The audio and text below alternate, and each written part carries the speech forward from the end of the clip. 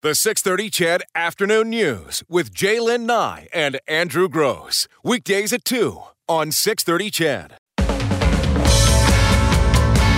Thanks to Reggie Cicchini from Global National for finding the landline to give us a shout, to give us an update on Hurricane Florence. One of our texters said a great resource for you, Chedville, so you know what you need in case of emergency is a website from the Government of Canada called Get Prepared. Just Google getprepared.gc.ca. Lots of information there that you can use in case of emergency. Ian, thanks for holding. What's on your mind?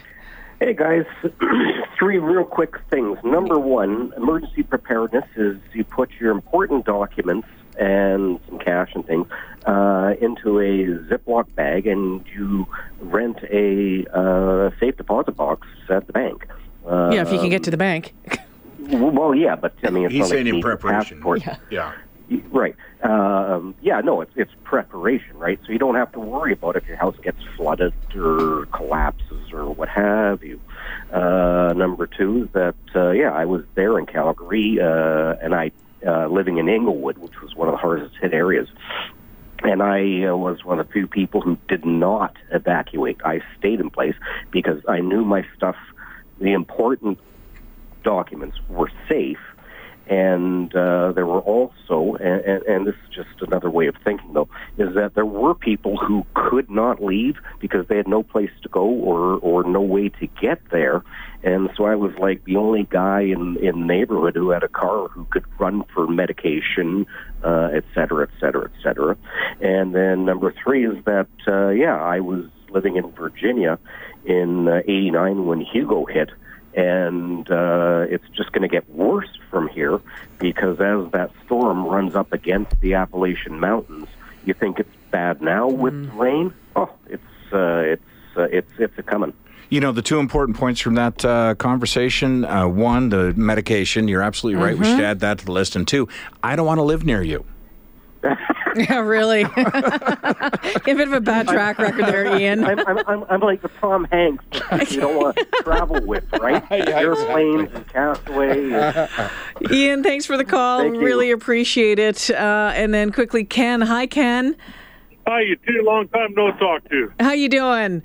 Not bad. Just got back from Vancouver on vacation. Listened to you guys a bit on Radio Player, but this is just a quick note on age determines loss. My daughter and her boyfriend were at a slope big tournament in Hamlin, small place outside of Slave Lake, Lamont and that, at a slope big tournament.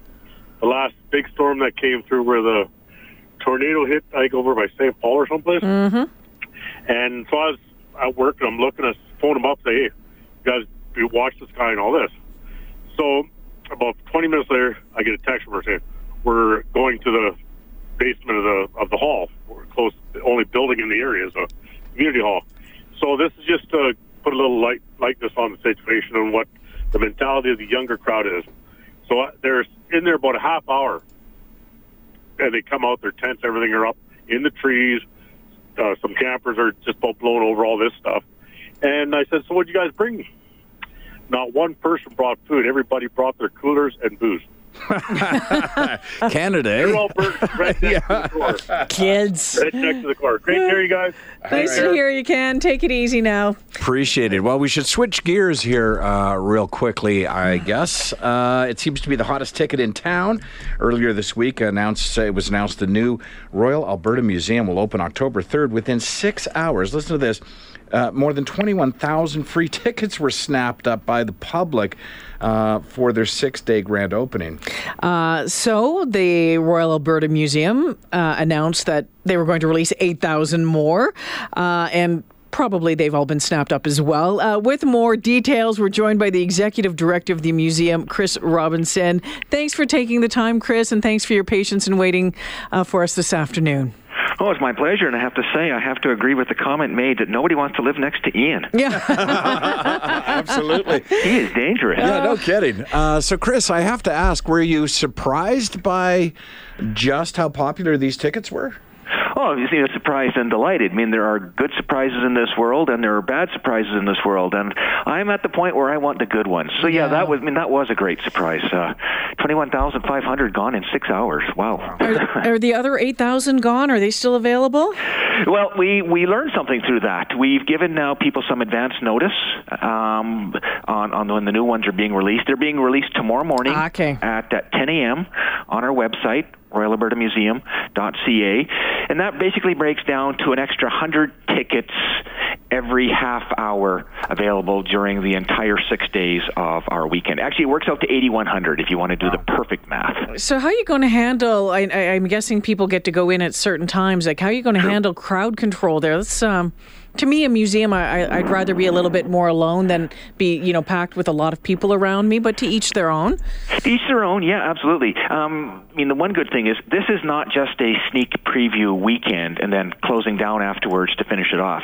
So, this is our hard opening. When we open on the Wednesday, we are open now for, the next 359 days or whatever I want to call it. So people do have a choice. They can take advantage of the free admission over the absolutely going to be busy nuts kind of weekend, or they can choose to come post-opening and maybe find it just a little bit quieter, or I hope, yeah. Chris, I have to ask, it had to be very satisfying to finally announce an opening date and then couple that with the demand for tickets. But what did it feel like just to know you're finally opening? Well, let's see. I've been working on this for an awfully long time. So I think the collective sigh, that went across the building that the date was out there was a great relief. It's also a great encouragement to finish up those last few things that need doing. There's no putting them off. Yeah. So tell us about the new museum. It's moved from Old Glenora to downtown. How do you think that is going to? Well, what impact do you think that's going to have on the museum and downtown? And what can folks expect? I know it's double in size than the old one? Yeah. Well, actually, I spent the morning at the Glenora facility, and then I'm down here at the new one this afternoon, and it is night and day. This new one definitely is larger. It is, I don't want to brag too much, but it really is stunning space to be in. We get to look out on the city gets to look in on us. The lobby, if anybody's familiar with the lobby at Glenora, this one here downtown is very grand. So we have the capacity. We have a much increased capacity for the building to host visitors. So back to your earlier question on how will we deal with the volume, we do have much more room to deal with a lot of guests. But the principal thing they'll see when they walk in is that, and my hat's off to Ledcor and Dialogue, the builder and the designer, they have really done a smashing job in making this home for these 2.5 million pieces that we hold and trust for all Albertans, those things that represent Alberta and Albertans. I have to assume, given that this new museum is twice the size of the old, that a lot of that stuff was in boxes in the basement? Yeah, we have, it's like the iceberg. What you'll see is of the public side is certainly not all of the museum. We have a lot of on-site collection storage space.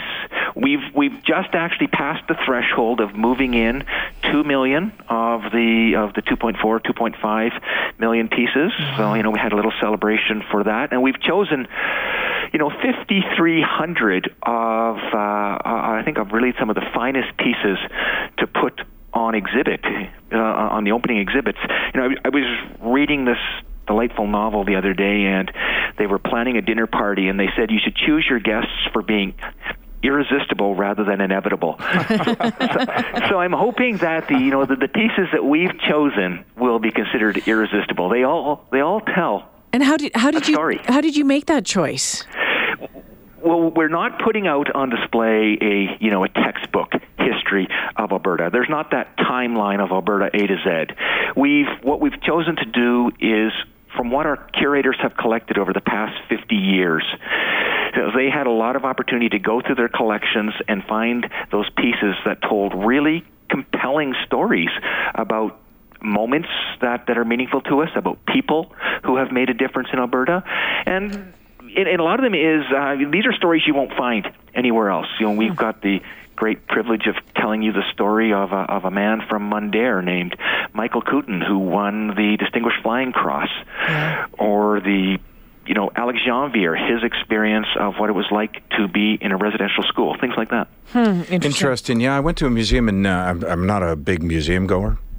I apologize. But it was that kind of display. You will be, though. Yeah, absolutely, I will be. It was that kind of display that I really enjoyed, where they picked a single story of an individual, and that you might know through history, but you didn't know what led that individual to be in the situation they were in. It's interesting to see. Does the new museum include any performance space or meeting space? Yes, it absolutely does. We do have a 250-seat theater and a number of seminar breakout spaces around that.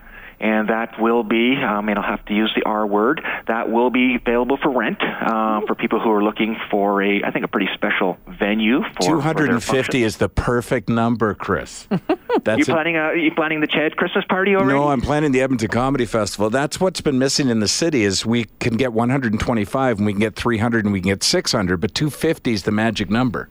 Well, fantastic. You did well on that, my friend. Okay. I'm assuming you have a not-for-profit rate. Yeah. We absolutely do. All right. Well, that's another conversation you and I will have then.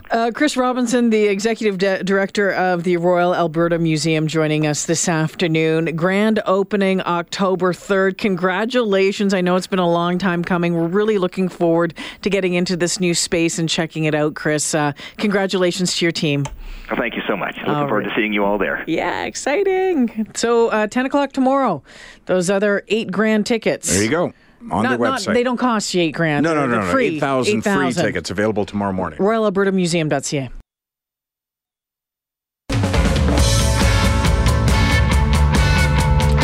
Still to come on the show, we're going to talk with the guy behind Red Cup Distillery about his plans for a boozy ice cream that's run into some trouble here in the province. His plans on how to get it to the market. Plus, 425, Andrew. Oh, yeah. We're going to have your word of the day, so you can join us in Jamaica, Montego Bay, man. Jamaica, man. We're headed off January 19th to 27th. Of course, at any time you want to pick up the phone or go online and talk to the good folks at New West Travel, you can just go ahead and book it. September 28th, the magic day. That's right. Up until that day, you can save $200 a person or $400 a room.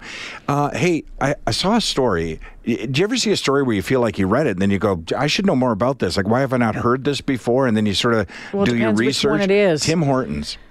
Oh, yeah, whatever. It's sort of an interesting... I researched to see what the backstory on this was, and basically the news today was that there was 4 Tim Hortons in the Lethbridge area that were taken over by the corporate head office of Restaurant Brand International, and that they've now reached an agreement that's confidential with the franchisee, and they're going to find another person to run them. Okay. So they've come to some arrangements, all settled. But so How much does it cost to get a?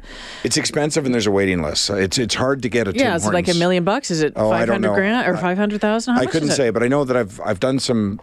I've had some conversations, as I mentioned before, with Ron Joyce, and he's no longer, I don't think, with the organization, but he had told me about, years worth of waiting to try and give them your money to open a Tim Hortons. So it's hard to get one.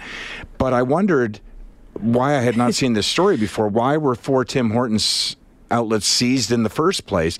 So I looked into it, and it's a kind of an interesting backstory. And what had happened was there was an individual down in Lethbridge, and he formed something called the Great White North Franchisee Association. And they keep referring to it as an unauthorized association. So I wondered what it was. I looked into it. So in a nutshell, it's this. So this guy owns 4 Tim Hortons, or did own 4 Tim Hortons in Lethbridge. He's not happy with corporate. You remember The Office? Corporate said that he wasn't happy with corporate. So he formed what can only sort of be described as a union. He kind of put it out there to other franchisees, hey, let's get this organization going. But it was basically to show strength against the corporate people. So he felt, I guess, and I don't want to put words in his mouth or anything, but I guess he sort of formed this association of franchisees to kind of fight back what they thought were bad moves that the corporate head office were doing since the departure of Ron Joyce, that the company was taking a slightly different direction. And you'll recall over the last few months, there's been a story or two about minimum wage out in Ontario or these kind of things. And there's just things like that. But the reason the company actually seized the 4 franchises was because they suspect, although they've not confirmed, nor will they confirm now under a gag order, that this guy was leaking information to media about problems within Tim Hortons, jeepers. and it violates the franchise agreement to do anything in media. He's the whistleblower. Exactly, but it was things like how much they were charging for a new coffee machine and just stuff that I guess the average consumer wouldn't care much about, but as a franchisee, he did, I right? was going to say, really? Yeah. It was like everybody had to get this new machine and it cost $1,000 and like stuff like that. But yeah, they accused him not only of leaking to the media, but of going to Ron Joyce, the former CEO of the company, and complaining to him to use him as an individual who could get media's attention. So it's like this drama, I guess, that unfolded within the four walls of Tim Hortons. There's been a lot of drama at Tim Hortons recently when you think about there it. certainly has, and this doesn't help the cause. Oh, my gosh. Okay, 2:54.5 on the 6:30 CHED Afternoon News. We'll take a quick break here. When we come back, we'll tee up the 3 o'clock hour. All right, coming up after the 3 o'clock news, we'll talk about why bosses can get better results when they aren't total jerks. Wow. A scam that was going around on Facebook, which was... quite something, and an announcement from Facebook that's going to change how Facebook looks moving forward. We'll do that. Plus, after 3:30, no dice for the boozy ice cream. All of that and more still to come. The 6:30 CHED Afternoon News with Jaylen Nye and Andrew Gross. Weekdays at 2 on 6:30 CHED.